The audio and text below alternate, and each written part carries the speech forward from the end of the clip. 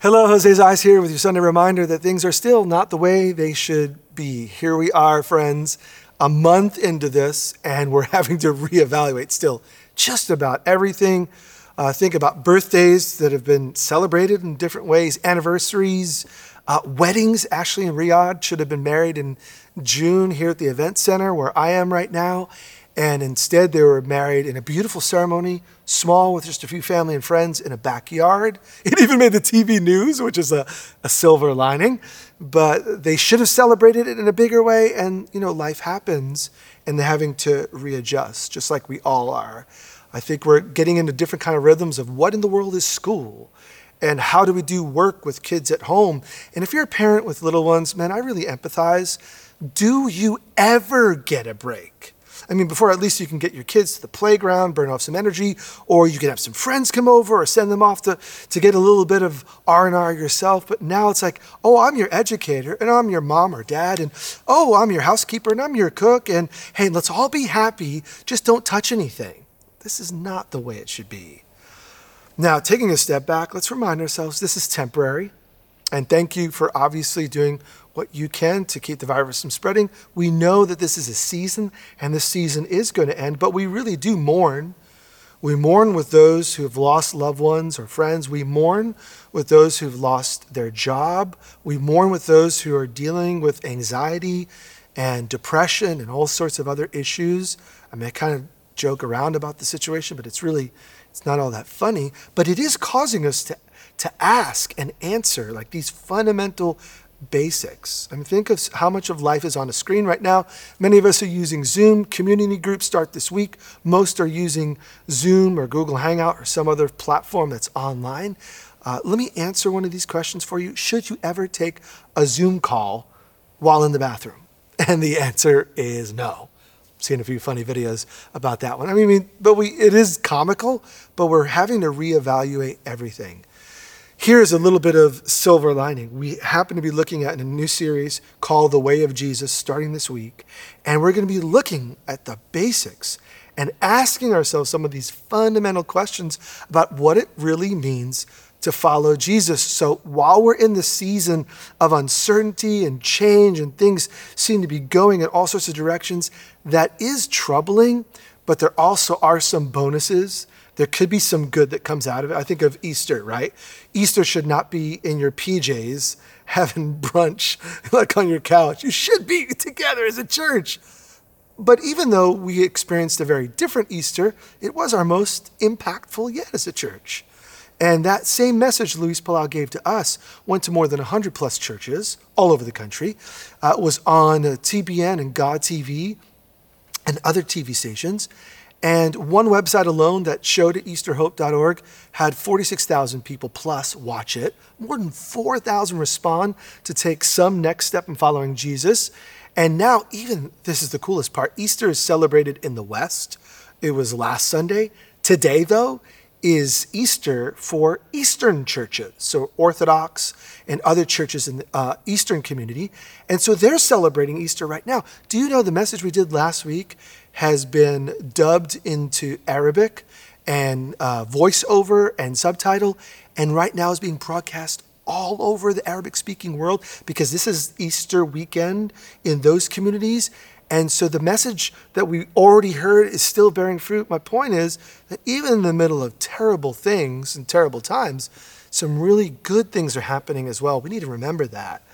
And in light of that, I want to bring us to this new series. What does it mean to authentically follow Jesus? What does it mean to honor him with our lives? Are you a genuine Jesus follower? Well, we're going to go to Jesus' longest teaching that we have in the Bible, Matthew 5, 6, and 7. It's called the Sermon on the Mount. Why aren't you calling it the Sermon on the Mount? Because sometimes things are so familiar that you actually don't give it the rightful attention it needs. Let me give you an example. Name for me in order right now the 10 Commandments. In order. What are they? Now, we all know respect the 10 Commandments, honor God, 10 Commandments. I think most of us couldn't even say what they are, definitely not the order in which they come. The 10 Commandments, Sermon on the Mount, it becomes so familiar that it loses its effectiveness. And so what we know is what Jesus gave us and what Matthew presents in his gospel is purposeful. Why did he collect all of these sayings in this way? Why is Matthew giving it to us in what we call chapter 5? Why does he give it to us when he gives it to us?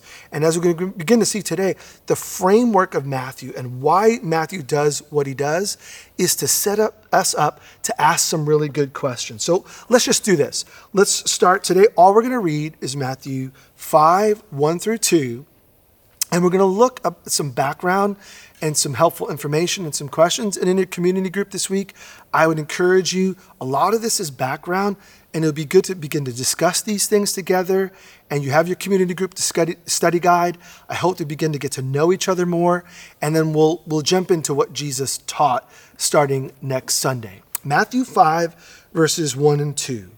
Now, when Jesus saw the crowds, he went up on a mountainside, thus Sermon on the Mount, and he sat down, and his disciples came to him, and he began to teach them. Now, what is Matthew doing here? How is he framing it? Well, one, let's take a step back. Matthew gives us a gospel, or you could say a biography of Jesus. We have 4, Matthew, Mark, Luke, and John. And if you read them, there's a lot of similarity and dissimilarity. There are things that Mark has that John doesn't have. Why? Because every biographer, and any of you who've ever written a book, you know that you're writing to an audience for a reason. So all of them don't say everything about Jesus, but everything they include has a reason. And so what we're going to see in Matthew is he's writing to a particular group of people with a particular set of questions and a particular set of answers. And if we don't even think about that, then what Jesus is saying and why Matthew's telling us could be lost. So for some of you, you're familiar with this, but for some, this is brand new information. Now, how do I know what Matthew's trying to say? We'll just read Matthew. Look, Matthew 1, verse 1. He's a dead giveaway.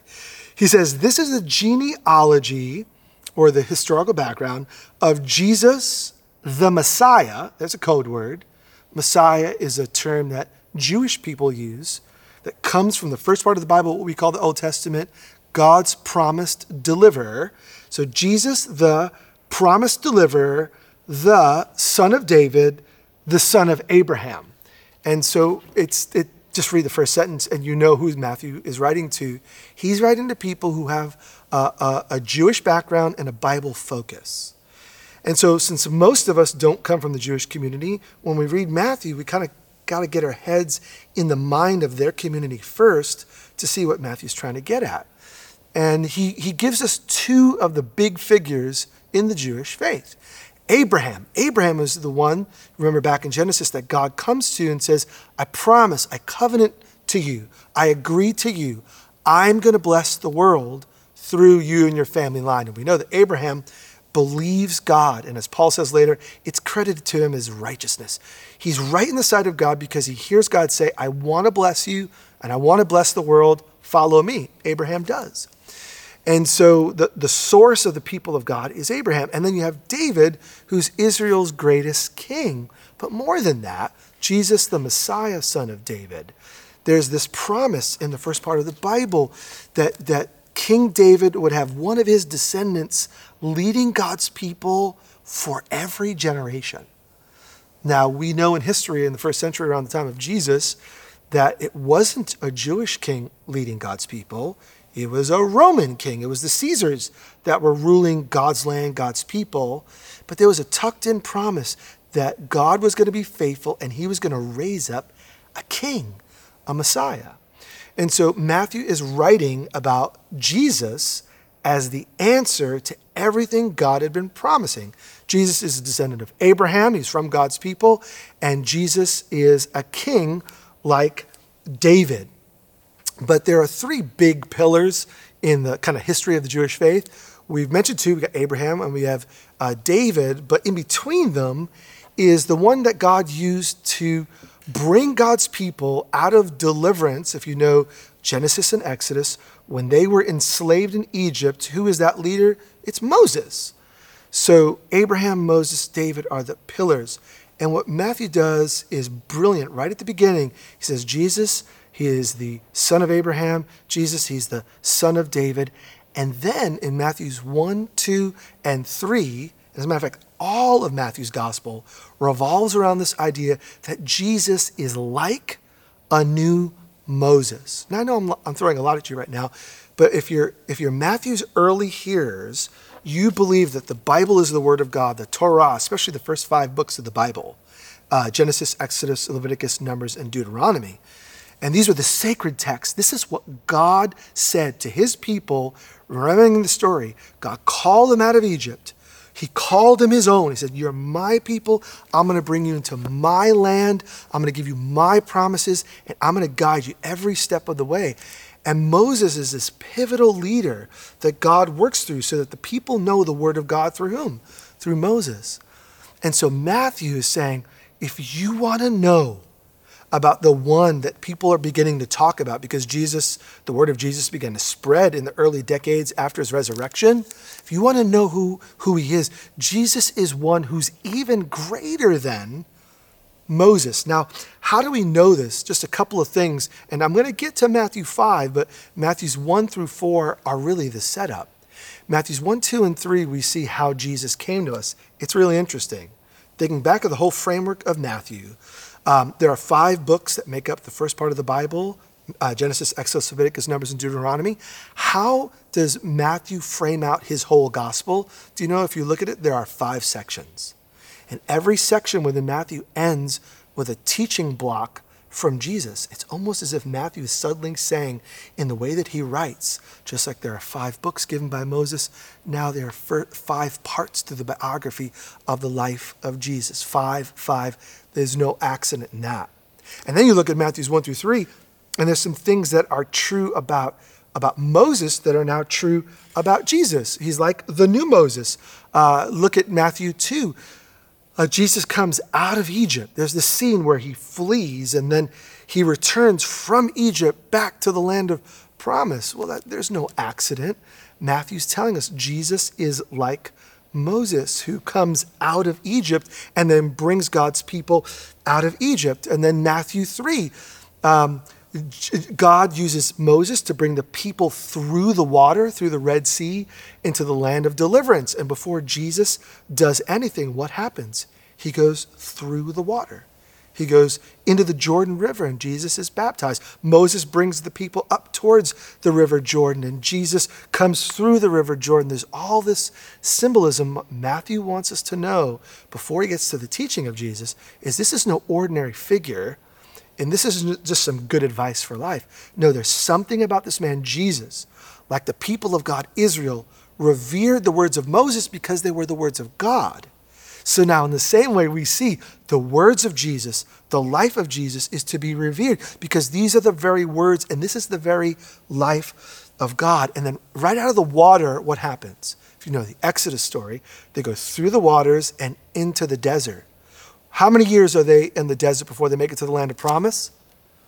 Very good, 40 years. How many days is Jesus fasting and praying and being tempted in the desert? 40 days, 40 years, 40 days. Is there an accident there? Absolutely not. And what you see subtly is where Moses was able to do some work, Jesus does greater than work because Israel failed in their 40 years. They were not faithful to God in the temptation. Remember, they grumbled, they complained. They said, God, where are you? They said, Moses, God has left us. They worship false idols again and again and again. God gave his people opportunity to pass the test, so to speak, to be faithful to him. Remember, God had promised through Abraham, Isaac, Jacob, all the way through, I'm your God. I'm going to lead you. I'm going to be your guide. I want you to be my people, and all of the world will be blessed through you. And Israel, the people, they failed. But here we see in the gospel, Jesus does not fail. And again, he quotes the word of God against the tempter. Don't you remember? The Bible says, and then the enemy has to flee from him because Israel fails, yet Jesus passes the test. All right, what does this have to do with the Sermon on the Mount or the way of Jesus? End of Matthew 4, I want us to see this. This is hugely important. What does Jesus do And what was Jesus' main message? Before we get into the little nitty-gritty of what he says in Matthews 5, 6, and 7, let's turn to Matthew 4. Matthew 4, and just look at verse 17. Matthew 4, 17. What was the message of Jesus? Because what the Sermon on the Mount, or this way of Jesus, is an explanation of what he says in Matthew 4:17. It says, "From that time on, Jesus began to preach, 'Repent, for the kingdom of heaven is near.'" Let me say it again. "Repent, for the kingdom of heaven has come near." This summarizes the entire message of Jesus. Remember, Jesus said lots of things, but primarily Matthew wants us to know that Jesus' message was a call for us to respond. Turn, repent means have a change of mind or turn in a new direction. Jesus' word to the people, remember, these are Jewish people. They know the Bible. And the concept of God calling his people to turn back to him is all over the first part of the Bible, the Old Testament. The word of the prophets was repent, return, return. So Jesus comes in a long line of God's people, and he says, turn, for the kingdom of heaven. Matthew also uses the term the kingdom of God. The other gospel writers most often use kingdom of God. Jesus' main message, and I can't emphasize this enough, was about the kingdom. There is a king, there is a kingdom, and because there's a king and a kingdom, there's a call for us to respond to the king. The main message of Matthew is that Jesus is that rightful king. Now, at the time, early on in the story, nobody gets that. Jesus is this obscure rabbi, and in the time of Jesus, there were tons of rabbis who were itinerant teachers, and they had the Bible, and they would go, and there were lots of people like Jesus who got disciples, learners, apprentices, who would learn as they interpreted the Bible, and they would follow the teaching of their particular rabbi, and they would continue to share the word of God. So Jesus isn't the only person doing this. But Matthew wants us to know that what Jesus is doing is unique. He's not just an ordinary teacher. He's Moses-like. The kingdom of God has come near to you. Now, what is the message of the kingdom? To have a kingdom, you have a king who rules and a people who follow. Now, at the time of Jesus, God's people were conflicted. They had returned to the land. For a while, you remember if you're reading the Old Testament, they were sent away from the land, but that God, by his grace, brought them back into the land. But they didn't have God as king or a godly king. They had Rome, they had the Caesars, and they were occupied by a foreign government. But there was this sense and this feeling that if we return to God in his ways, because they had read the Bible, in years and centuries past, when God's people failed to follow him, they often were wrecked. Politically, financially, their world was a mess. But when they got their heart right, when they came back to the living God, when they repented, turned to him, and began to read the Bible seriously and live out the ways of God, things went well for them. And so around the time of Jesus, there was this sense, something must be wrong with us, right? Because we're in the land, but there's no Jewish king. And the Bible is not the center of government and life. It's actually this foreign ruler and these foreign gods and these pagan gods and this idolatry. Something's wrong. And Jesus comes bringing this message. Repent.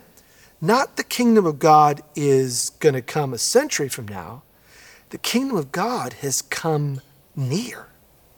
The kingdom of heaven is now. It's here. And what Jesus is saying was misunderstood or partly understood at first, but you read the whole gospel and you read in his fullness that the kingdom or the rule of God has now come in Jesus.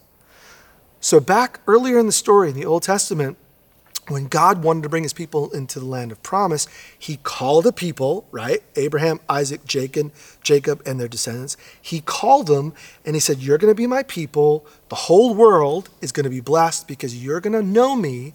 You're going to follow me, and I'm going to lead you and guide you, and you're going to be like a light to the nations. And the other people groups of the world are going to see our relationship, says God, and it's going to make them jealous. They're going to want what you want. Okay, so that's the early part of God moving in the story. And we know in Exodus that he takes his people and he delivers them from Egypt and he brings them safely into the land, a promise. That all happened through Moses. Now, what is Matthew showing us that's happening in and through Jesus? It is not so subtle. All of that background will be in the mindset of your common Jew when they're reading Matthew's gospel. Look at what we're hit with right after Matthew 4:17. Jesus began to preach, repent for the kingdom of heaven, or the kingdom of God, or God's rule has come near. Then what does Jesus do? As Jesus was walking beside the Sea of Galilee, he saw two brothers, Simon called Peter, and his brother called Andrew. And they were casting a net into the lake, for they were fishermen. Come, follow me, Jesus said, and I will send you out to fish for people. And at once they left their nets and followed him. Going on from there, he saw two other brothers, James, the son of Zebedee, and his brother John. And they were in a boat with their father Zebedee, preparing their nets. And Jesus called them. And immediately they left their boat and their father, and they followed him. Jesus is assembling a group of people like God had done in the past. He took this group of people and he called them to himself and he said, follow me and you're going to be like a light to the nations. What's happening early in the biography of Matthew is what we see in Jesus is he's like a new Moses. A new people is being called together. Jesus said, repent, turn to me. The kingdom of heaven, God's presence, God's rule is near, and it's now. Now, how do we know that it's come near and it's come now? Just keep reading. Matthew 4:23. Jesus went throughout Galilee, teaching in their synagogues, proclaiming the good news of the kingdom, and healing every disease and sickness among the people. Now, by the way, this isn't new. These kind of miracle-working powers that happened in the past, God stepped in. If you read Exodus, please learn to love and read the Bible. You read Exodus, God steps in, and when his people are ill, he brings healing and wholeness. When his people don't know what to do, he teaches them and he gives them his word and his love and his law. Not like a, don't do this, don't do that, but his teaching, his way. If you want to do well in life, this is the best life. Follow this direction, follow me. And it's exactly what we see in Matthew. He calls these disciples and he begins to do the kingdom work. Verse 24, news about him spread all over Syria, and people brought to him all who were ill with various diseases, those suffering severe pain, the demon-possessed, those having seizures, and the paralyzed, and he healed them. So large crowds from Galilee, the Decapolis, which is just the 10 cities, Jerusalem, Judea, and the region across the Jordan followed him. Why this background is because we're seeing almost a reenactment of what God had already done in the past. Jesus is the fulfillment of everything God had been doing. God's people were looking for deliverance in Egypt. God's people are living in Jerusalem, but looking for deliverance, and God sends a deliverer. He sent Moses. Now he's sending his own son, Jesus. And Moses was enabled by God to do these powerful works because the presence of God was with them and the kingdom of God had come. And God said, I want to rule my people. Moses was not the ruler. God was always supposed to be their ruler, but he used someone. And now here we have Jesus. And Jesus assembles a group of people and he's beginning to form a community. And Jesus is demonstrating the love and mercy of God, taking the least and the broken and the hurting and the ill and the ones who are left out and saying, come, turn to me and I'll give you life. And then what we have is the way of Jesus.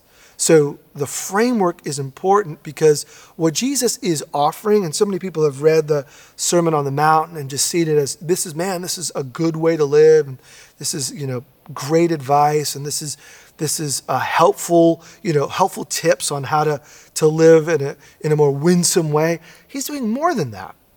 Once God's people had been taken out of the land and God was leading his people, remember, he brought them to a mountain. And it was on that mountain that Moses went up, and Moses was given the very words of God that were going to guide the way that God's people would live in a right relationship with him and a right relationship with one another. Here's the beautiful thing. Matthew is saying it's happened again. Now it's Jesus who collects some people around him, and he goes up the mountain. Moses went up to get the words of God, but in a twist, Jesus is on the mountain giving the words of God. So Jesus is no ordinary religious figure. He's not like on parallel with Moses. He's the greater than Moses. And what we're going to get over the next few weeks and months is the very words of God that are supposed to guide our life. Let me recap here for a second. We have the kingdom of heaven, or the kingdom of God. God is king, and God wants to rule. And we are his people that can live under his rule. So what is Matthew 5-7 all about? It's about the how. I mean, thinking back to Matthew 4:17, turn, for the kingdom of heaven has come near to you. If God has come in the person of Jesus, how are we going to respond? And I think before Jesus gives the details, he models out the invitation. He comes to Peter and Andrew and James and John, and he finds them where they're at. You see, they're fishermen, which means, given their age and their career, they're not like the brightest Torah school people. They're not the itinerant preachers. Maybe they're not the college grads and the most likely to succeed. They're ordinary, regular people. And God comes in and says to them, will you follow me? And what happened to them is the model response for everyone who's confronted with the words of Jesus. The right choice is to listen to Jesus and say yes. And so they drop their nets and they leave their home. Now, he doesn't call all of his disciples to do that. As we read all of Matthew, most people keep their jobs, stay in their house, but yet they draw their allegiance to the way of Jesus. They follow his teaching and they go his way. But it's a radical turn. It's a turn from self-rule to God rule. And so what's called the Sermon on the Mount is an invitation for us to look and live Godward. And I think that's where we need to begin. Going back to where we are just as a culture and the time and place we find ourselves, I think we're seeing stuff in us. Like, I didn't realize how much I need to move until now. I didn't think I realized how much I love to be out than when everyone says stay in. So the circumstances have only enhanced what's already going on inside. Could it be for you in this season of life that God is trying to get your attention? That Jesus is not trying to just say, hey, look, I love you. I even like you. You're doing okay. No worries. Just keep on keeping on. Could it be that God in his love is stepping in and the nearness of Jesus is being felt by us, and the call is not to a guilt trip, but to a total transformation of life? Because when we read these next 3 chapters and take them seriously, what Jesus is inviting us to is totally against the culture that we live in. And even our own inclinations, they're going to be parts of us like, well, I feel this way and I desire this and I want that. And Jesus is going to say, great, but that's not me. And that's not my heart. And that's not my love. And that's not what is going to cause you to thrive. And so we have this beautiful opportunity over the next few months, church, to allow the light of the Holy Spirit to be shine deeply in us and to see what's really there. And I love the fact that we're starting this at a time where our communities are going to be more active, because while this is kind of intro and light, we're going to begin to press in. Next week, we're going to look at what it means to be blessed. Who really has the blessed life? Oh, God's version of what blessing is. So let's prepare for this adventure together. But for today, let's sit in this invitation. Jesus came to them and he shared the message, turn to me. The kingdom of God, the presence of God, heaven, so to speak, has come near to you. Are you open? Are you open to God's activity in your soul? Are you just content with going to church, watching podcasts? I'm meeting more and more people these days who have sat in church and done the stuff, and 5 years, 10 years, 15 years, 20 years later, find themselves so discontented only to discover they weren't really following the way of Jesus. Going through even good like practices and good motions, but the transformation deep within that Jesus is bringing hadn't happened yet. And maybe that's where you're at right now. I don't know. I'm not here to point the finger, but I am here to point the way. Jesus says, you're invited. This is the good news. He doesn't come to the elite. He doesn't come to the top of the top. He doesn't come to the popular people. Who does he come to first? The broken, the ill, the discouraged, the no man's land, the regular, ordinary people. And he says to you, you get it. You're looking for the king. And here I am. The king has come in Jesus. Now follow me. Easter, Luis Palau gave us an invitation to follow Jesus, and hopefully you took that step. Now, in the same way, I'm inviting you not just to say, Jesus, I give you my heart, but now I'm inviting you to say, Jesus, I'm giving you my day-to-day everything. And what it means to be human, I want to be defined by you. So Jesus, reshape my brain and reshape my emotions and reshape the way I live in light of you. That's what Matthew 5, 6, and 7 is all about. So today, let's pray in a real sense, as a church, wherever you are, let's recommit ourselves to the way of Jesus. He already loves us. It's demonstrated in his Son. He's already for us. It's demonstrated in his giving of the Holy Spirit who's in us and working around us. But let's commit to respond in a right way and say, Jesus, we're really going to follow you. Join me as we pray together. Lord, I thank you that you call us close and you give us even your words. And so, Holy Spirit of God, over these next few weeks and months, as we look at your way of thinking, your way of feeling, your way of living, your way of treating people, your way of discerning what's going on in the culture and rejecting things that are apart from your heart and holding tight to the things that are true to you. Lord, we commit ourselves to you again and say, open our eyes to see things we've been missing. Open our hearts to receive things that we've been missing. And Lord, we're not just going to hear it and say like, great, great, great message. Wow, I was stirred. But Lord, we commit ourselves to say where you press in and call us to follow, we'll be like Peter and Andrew and James and John and the others from the towns and villages, and we'll drop our way for your way, Lord Jesus. We want to go your way because you are the King and you're already ruling the universe, but we want you to rule our lives as well. We want to live under your beautiful, good rule, Lord Jesus. We pray these things in Jesus' name. Amen.